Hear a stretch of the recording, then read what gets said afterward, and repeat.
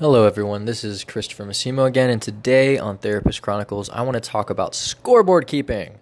So what is scoreboard keeping? Simply put, it is what couples do with one another in terms of keeping track of the negative things that their partner or their spouse does. So this is when you get into an argument and then you pull up something from the last week, the last month, or last year. Remember that one time when you did blankety blankety blank? That's scoreboard keeping. So what this does is it keeps your relationship in a patch of dirt, essentially. So I want you to envision your relationship as a Jeep or a truck or some type of vehicle that's stuck on the side of the road, and one of its wheels is in mud, and it can't gain any traction because it's stuck in this mud.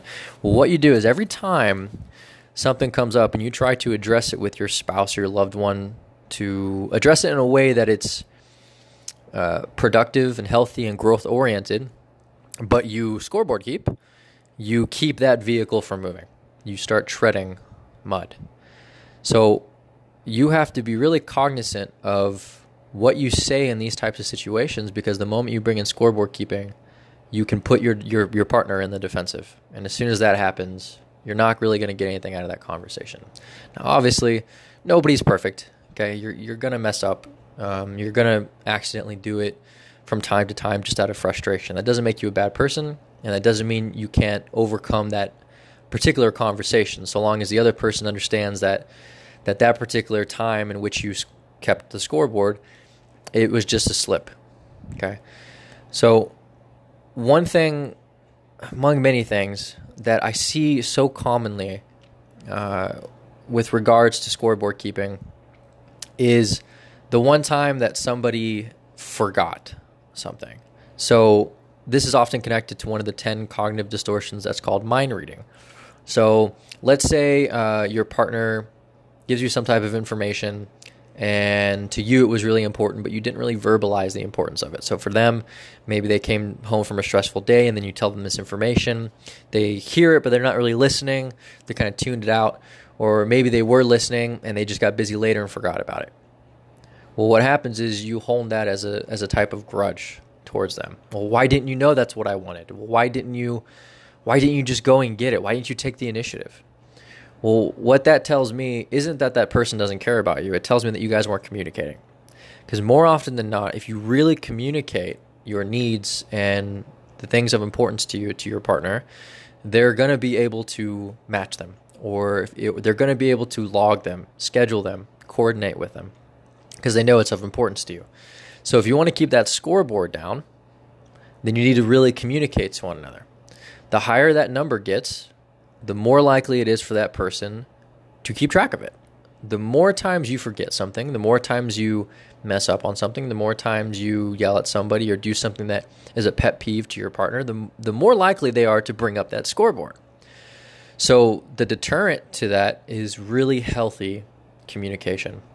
Now, scoreboard keeping, to me, it's maybe the most commonly heard issue that I see with couples, and they don't know that it's called scoreboard keeping. That's kind of a term that I came up with, but I'm sure other people have come up with it. But the idea of not allowing yourself to be present for that particular conversation, or to be goal-oriented and future-oriented with a particular conflict that you and your partner are facing because you're pulling up something from the past, happens in every single relationship at some point.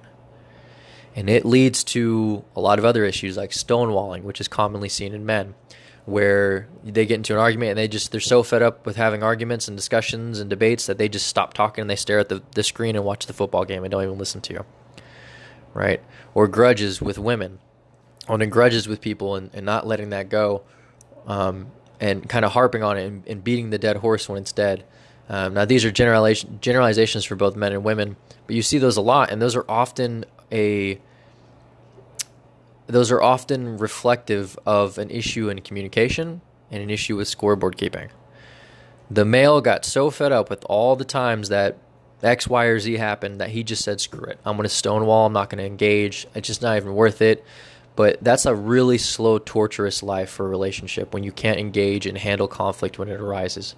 When you feel the need to say, you know what, this isn't even worth engaging in. You're saying your relationship isn't worth engaging in, right? And again, I think that often stems from scoreboard keeping. Now, I don't want to go too deep into it. This is more of just my reflection on the idea of it. But if I were you and you're in a relationship, I would see how often I do this. I would reflect on how often I do it. Not your partner. I would reflect on how often I do it. And I would say, okay, maybe this is something that I need to address with my spouse or my partner, my girlfriend, my boyfriend, whatever. I think this is something that has found its way into each of our arguments. I do find myself doing this more often than I should. And I bet you there's a direct correlation between how often you do it or your partner does it and how often you guys argue. And how long it takes you to resolve something that should take 10 minutes, but instead for you takes a week or a month or even longer. Take note of that, reflect on that. Let me know what you guys think.